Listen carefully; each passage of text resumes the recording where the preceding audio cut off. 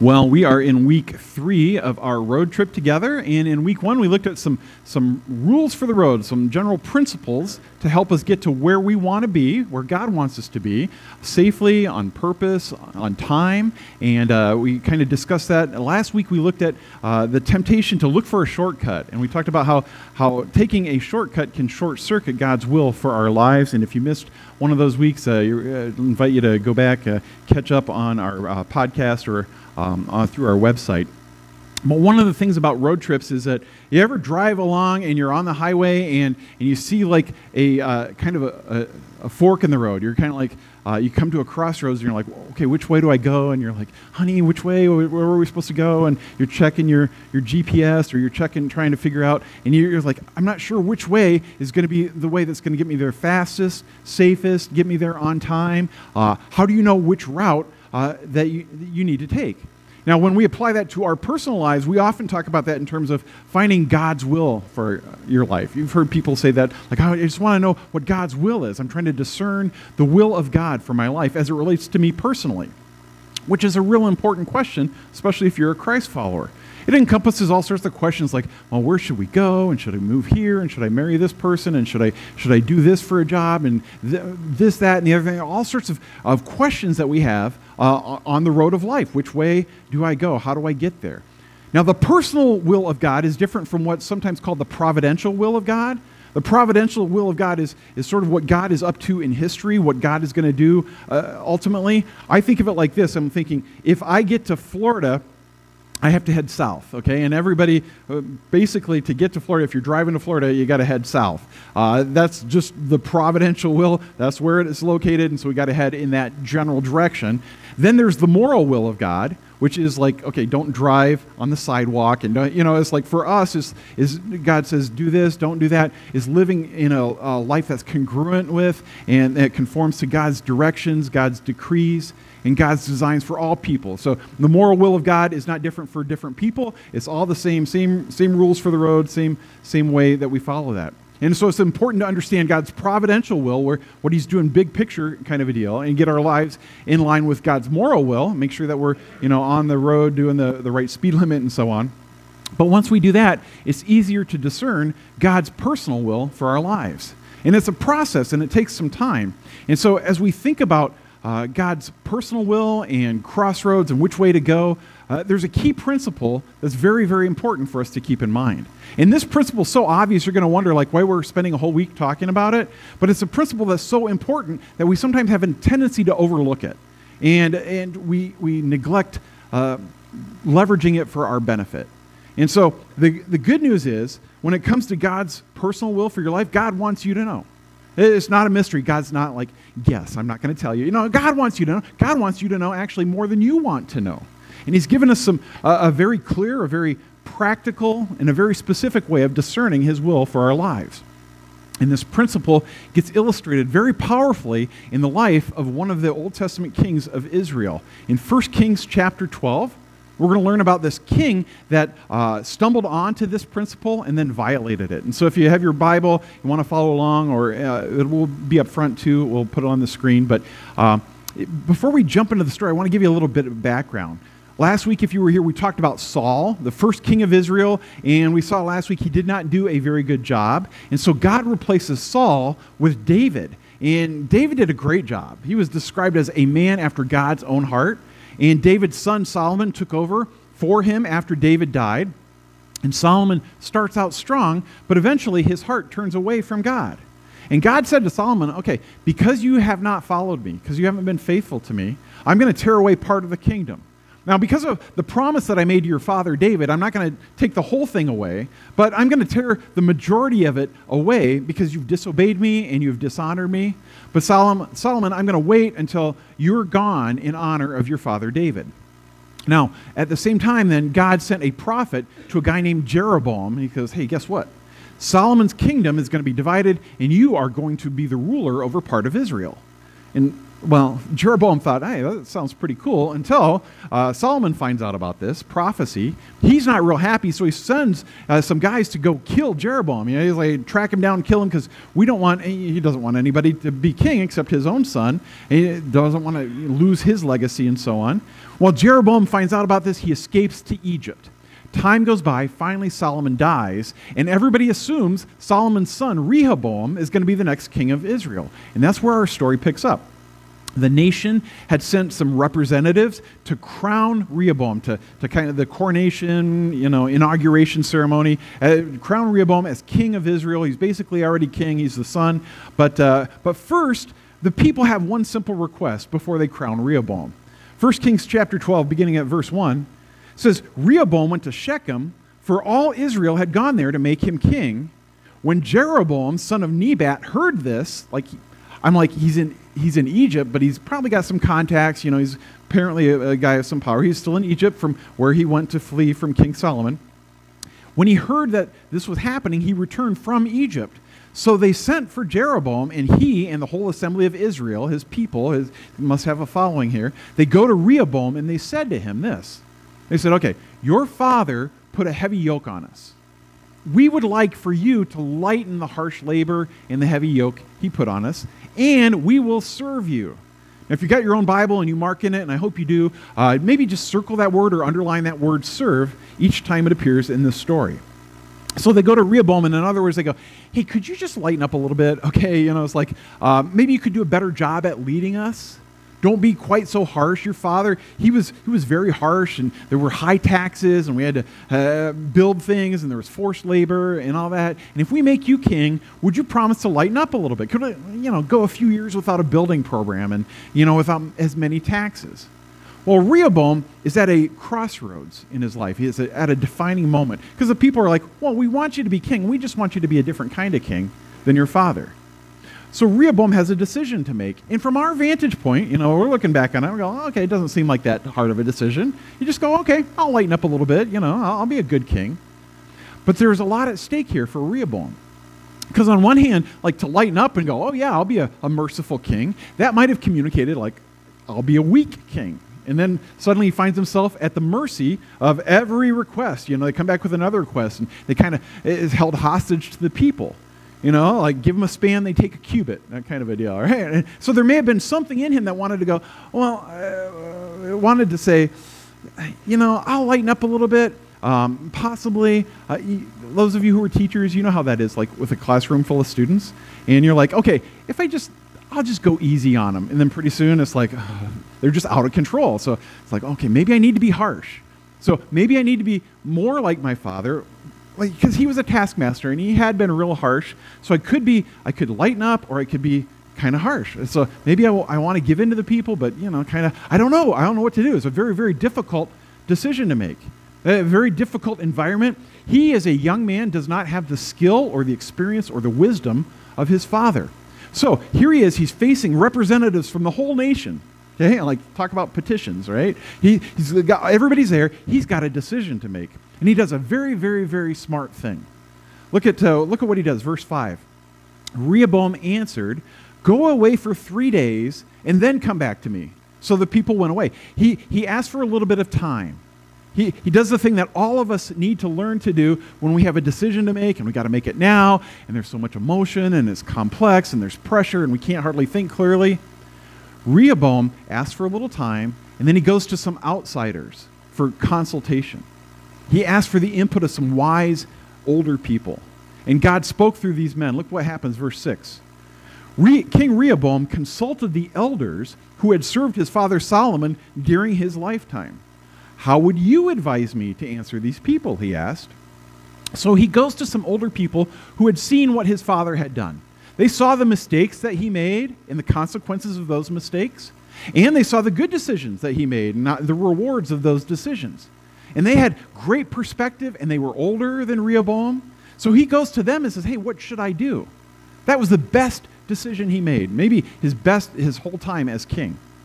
And they reply, verse 7, if today you will be a servant, there's that word again, to these people, and serve them and give them a favorable answer, they will always be your servants. they gave him godly and wise counsel. Hey, let's mutual servanthood, okay? Servant leader. That's what you need to be. If you, instead of being like your father, you'd be a servant leader and you learn to position yourself as a servant of the people, man, they'll be yours for the rest of the time. You know, they'll always serve you. And if Rehoboam had taken that advice, it would have been a completely different story, not only for him, but for the whole nation of Israel. But, verse 8, Rehoboam rejected the advice the elders gave him and consulted the young men who had grown up with him and were serving him. So this is a group of people, his buddies, his pals, his cronies. They have a lot to lose. They got a lot at stake in terms of what happens to Rehoboam. And he asked them, verse 9, what's your advice? How should we answer these people who say to me, lighten the yoke of that your father put on us? Well, the young men who had grown up with him replied, they said all this stuff. He says, here's what you tell them. Tell them, my little finger is thicker than my father's waist, which is a great kind of, I don't know, it's like we don't use that anymore. But it's a way of saying, like, hey, you thought my father was harsh? Wait till I'm in charge. You ain't seen nothing yet. They're like, here's what you tell them. Tell them, my father laid on you a heavy yoke. I'll make it even heavier. My father scourged you with whips. I'll scourge you with scorpions. Like, wow, a little over the top here. These guys, got something to prove. Verse 12, 3 days later, Jeroboam and all the people returned to Rehoboam, as the king had said, come back to me in 3 days. So we're back. Verse 13, the king answered the people harshly. Rejecting the advice given him by the elders, he followed the advice of the young men and said, well, my father made your yoke heavy. I'll make it even heavier. My father scourged you with whips. I'll scourge you with scorpions. So the king did not listen to the people. Now, this story amazingly illustrates this principle, which is about the value of going to others for counsel and advice. See, one of the primary tools that God is going to use in your life and in my life to guide us is the counsel of other believers. And here's why. See, when we're in those situations where we're forced to make decisions, and it's a decision about something that's really close to us, and we can't hardly be objective. Like, for example, like relationships are always filled with emotion, and emotion has a tendency to cloud our ability to reason and cloud our decision-making ability. If you've ever been in love, you know what I'm talking about? It's like love's like a fog. And you're just like, oh, and it's a wonderful fog, but, we make all these silly, crazy, sometimes very, very bad decisions when we're in love. Or if you've ever had to make a decision that dealt with family members, you know how complex that can be and difficult, and it's hard to be objective about family. Or if you're asked to make a decision about something that's just like, I've got no experience with this at all. This is some arena and it's just way over our heads. Maybe it's a business thing or a legal thing or financial, and you're just like, I don't know. I have no clue. Even with all the wisdom you have, you're unable to make a good decision because you don't know what you need to know in order to know that you're making the right decision. Right? You just don't have the experience. So oftentimes we're faced with decision-making environments that are so complex or filled with emotion or just over our heads that just like getting in God's Word and getting quiet, we're not going to get to where we need to be because of the nature of the decision-making environment. So what God has done is simple. He gave us one another. He's given you me, and He's given me you. Just as no part of our physical body operates independently, it's kind of bad things when they do. You ever, know people who can't control. It's like, no, we've not been left to make decisions independently. God's given us one another, the body of Christ, to facilitate the decision-making process.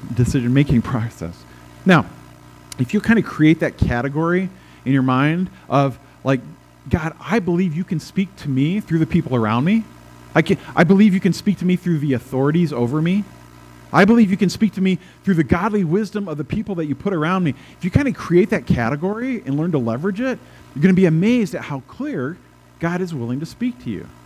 It's not a voice. It's not a magic verse. It's not some sort of obscure code. You got to decipher page 218, is like the 218th verse. No. It's like God wants you to know. And he wants to make it clear. And one of the primary avenues is the people He puts in our life. Now, what's interesting is that the person in Scripture who said more about this than anybody else was Rehoboam's father, Solomon. In fact, Solomon, we're told, is the wisest man who ever lived. And the wisest man said, in order to make right decisions, in order to hear from God, you need to bring in outsiders. Here are some of Solomon's Proverbs. Proverbs 1:5, let the wise listen and add to their listening, and let the discerning get guidance. 12:15, the way of fools seems right to them, but the wise listen to advice. Pride only breeds quarrels, but wisdom's found in those who take advice. Listen to advice and accept discipline, and at the end you will be counted among the wise.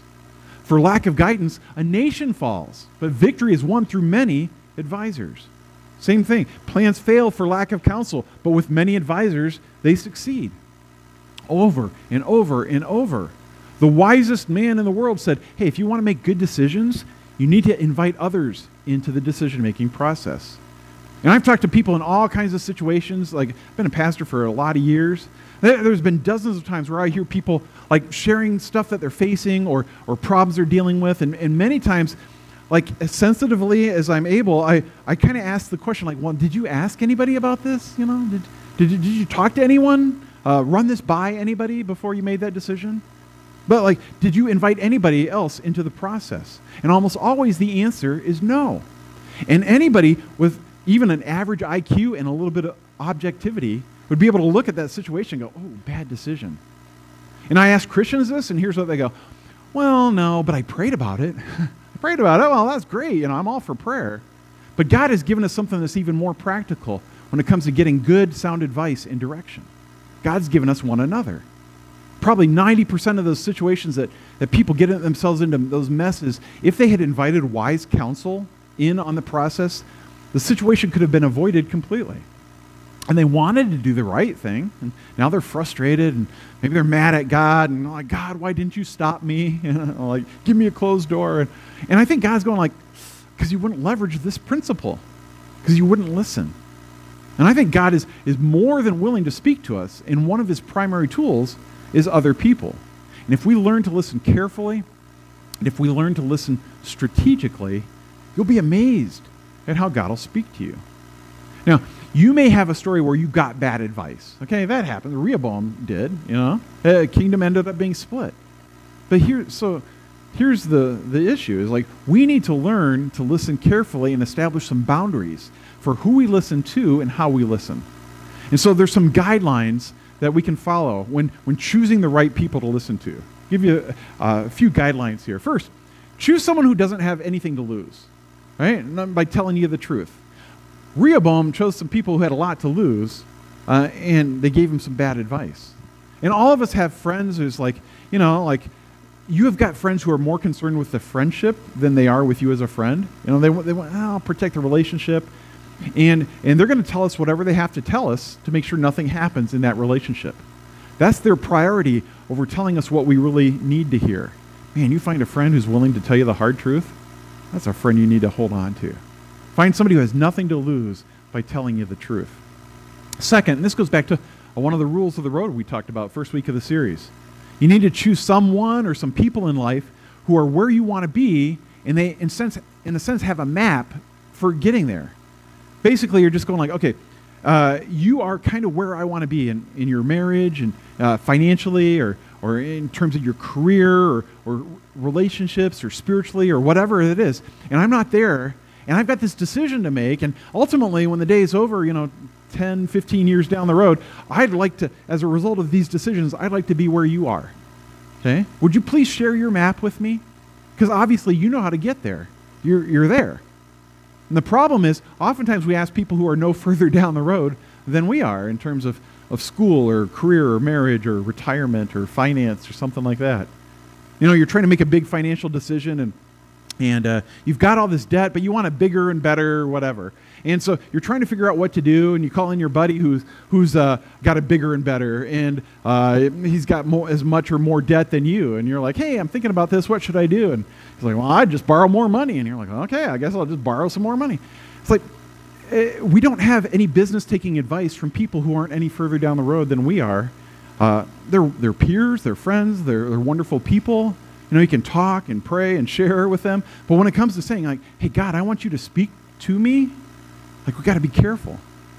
Chances are bad advice that you've gotten in the past, maybe even from like professional counselors, came from men and women who have been a little older and more educated, but they're no further down the road than you are in terms of where you want to be. And what Rehoboam did right in the story was he went to the men who had been there and done that, got the t-shirt, like, hey, yeah. He's like, having watched a king operate for 40 years, he says, like, what do you think I should do? And they're like, hey, we've got some context for that decision. But his friends had no more context than he did. And besides that, they were clearly more interested in the relationship than they were in what happened to Rehoboam. So you got to find people who are where you want to be and ask to borrow their map. And you can tell them, like, I don't want to copy you. I just want to get to the same destination. So would you just, like, share a corner of your map? The insight you'll pick up is unbelievable. Third, if possible, you need to ask more than one person. Okay, multiplicity of counselors. Now, there's a kind of a caveat here. Don't keep asking people until you get the answer you want to hear. People who do that? Rosalie and I used to have a friend, and she was asking us about this decision, and it was a relationship decision. She was very emotional about it, and she's like, well, so-and-so thing, and so-and-so. We're like, how many people did you ask? Well, like 15. I'm like, no, she was just like so confused because it's like all these people, and they're just overwhelmed. So be selective, choose some people who are objective. Choose some people who have wisdom, maybe a little more experience in that area. Fourth, choose someone you know and somebody you don't. In an ideal situation, get multiple perspectives, and you'll be better off. Now, pick somebody who knows you pretty well. I run every big decision, medium decision through my wife. So if you're married, make sure you're consulting your spouse on stuff. But here's the thing. See, Rosalie and I, we grew up in very similar households. We got families of origin are real similar, and we got real similar points of view. And she's got, one of her spiritual gifts is the gift of discernment, so I always know I'm going to get some good godly counsel, which is great because, I need that often, and I'm going to get some perspective and input that's going to be valuable. But because we are so similar in our backgrounds and so on, in the way we perceive situations and filter reality is so similar, it's kind of easy for us to overlook something that may be real evident to somebody from a different background. So, now don't go to a stranger on the street and go, I've got this big decision, don't do that. But just find somebody with a little objectivity. And listen to somebody who's got a different take on something, and you might go, oh, you know what? I never looked at it from that perspective before. Fifth, go into some conversations like sensitive to the fact that God may speak to you through them. Okay? God may speak to you. Don't front load the conversation by going, hey, we're going to get together tomorrow morning at 9 o'clock, and I'm expecting God to speak to me. You don't want to do that. Just talking about relationships that God has allowed us to develop, where we just pray in advance. God, I just want to hear from you. Lord, help me to know, and I use this conversation maybe to clarify something or to confirm the direction I'm heading in is the right one, and just kind of use that other person. So find some people in those areas, and what do you ask them? How do you talk to them? A couple of things, 3 questions to ask. The first one is, are any of the options I'm considering outside the bounds of Scripture? Any of them outside the bounds of Scripture, as far as you know? That's especially important. Like if you're a newer believer, you're not really sure, you're not super familiar with the Bible, it's like, well, should I do this or should I do that? And if one of them is like clearly outside the bounds of Scripture, then yeah, the answer is no. Second thing, what do you think would be the wise thing for me to do? Oftentimes the issues we're dealing with are not like right or wrong, black or white kind of issues. Sometimes it's like, well, should I do this or that? And so the question you want to ask is, okay, in terms of where I've been, where I am, and where I'm going. In terms of my past experience, my current circumstances, and my future hopes and dreams, what do you think is the wise thing for me to do? What do you think is the wise thing? Scripture says, those who trust in themselves are fools, but those who walk in wisdom are kept safe.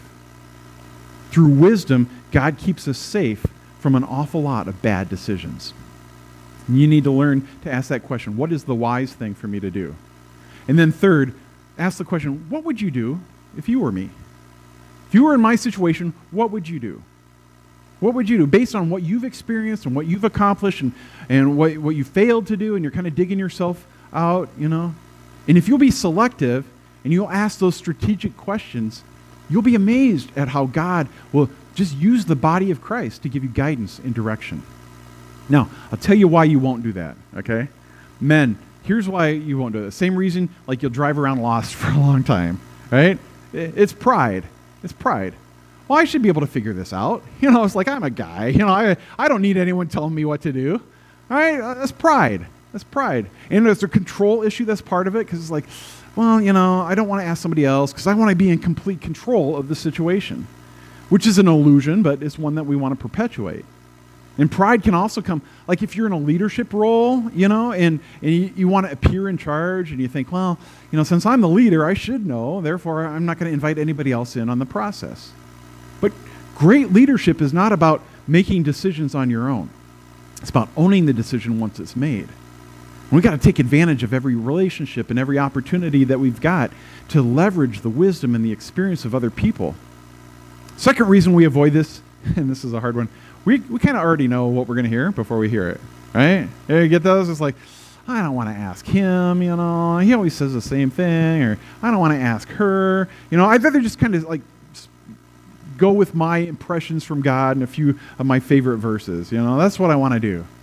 And when you find yourself avoiding counsel because you don't want to hear what you think you're going to hear, okay, that needs to be a red flag. Go slow. When we consciously avoid certain kinds of advice or counsel because it hits a little close to home or it's a little threatening, that may be God's way of saying to us, okay, slow down, okay? You're moving in the wrong direction. And some of you would say, I don't know anybody. Well, I don't know who to ask.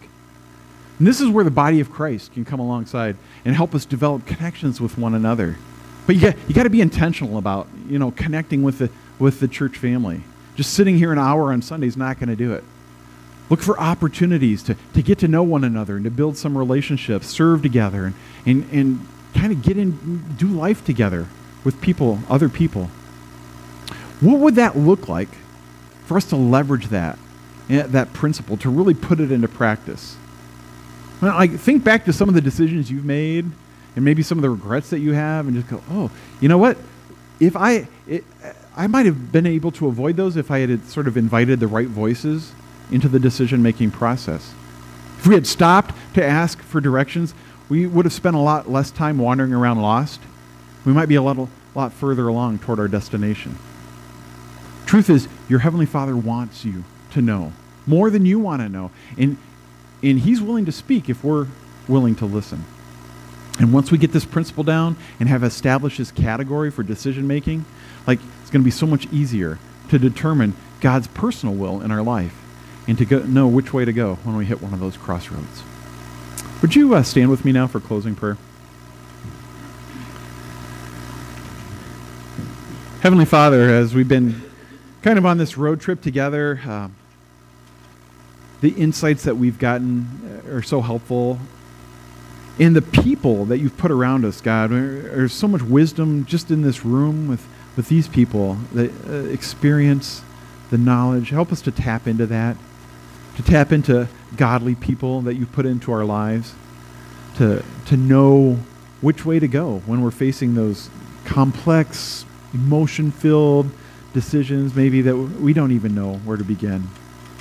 So thank you, God. Thank you that we have these people, and help us to really put this principle into practice, to know how to do that, God. Give us wisdom to know what to do with this principle, and give us the courage and the power to do it. And we ask all these things now in Jesus' precious name. Amen.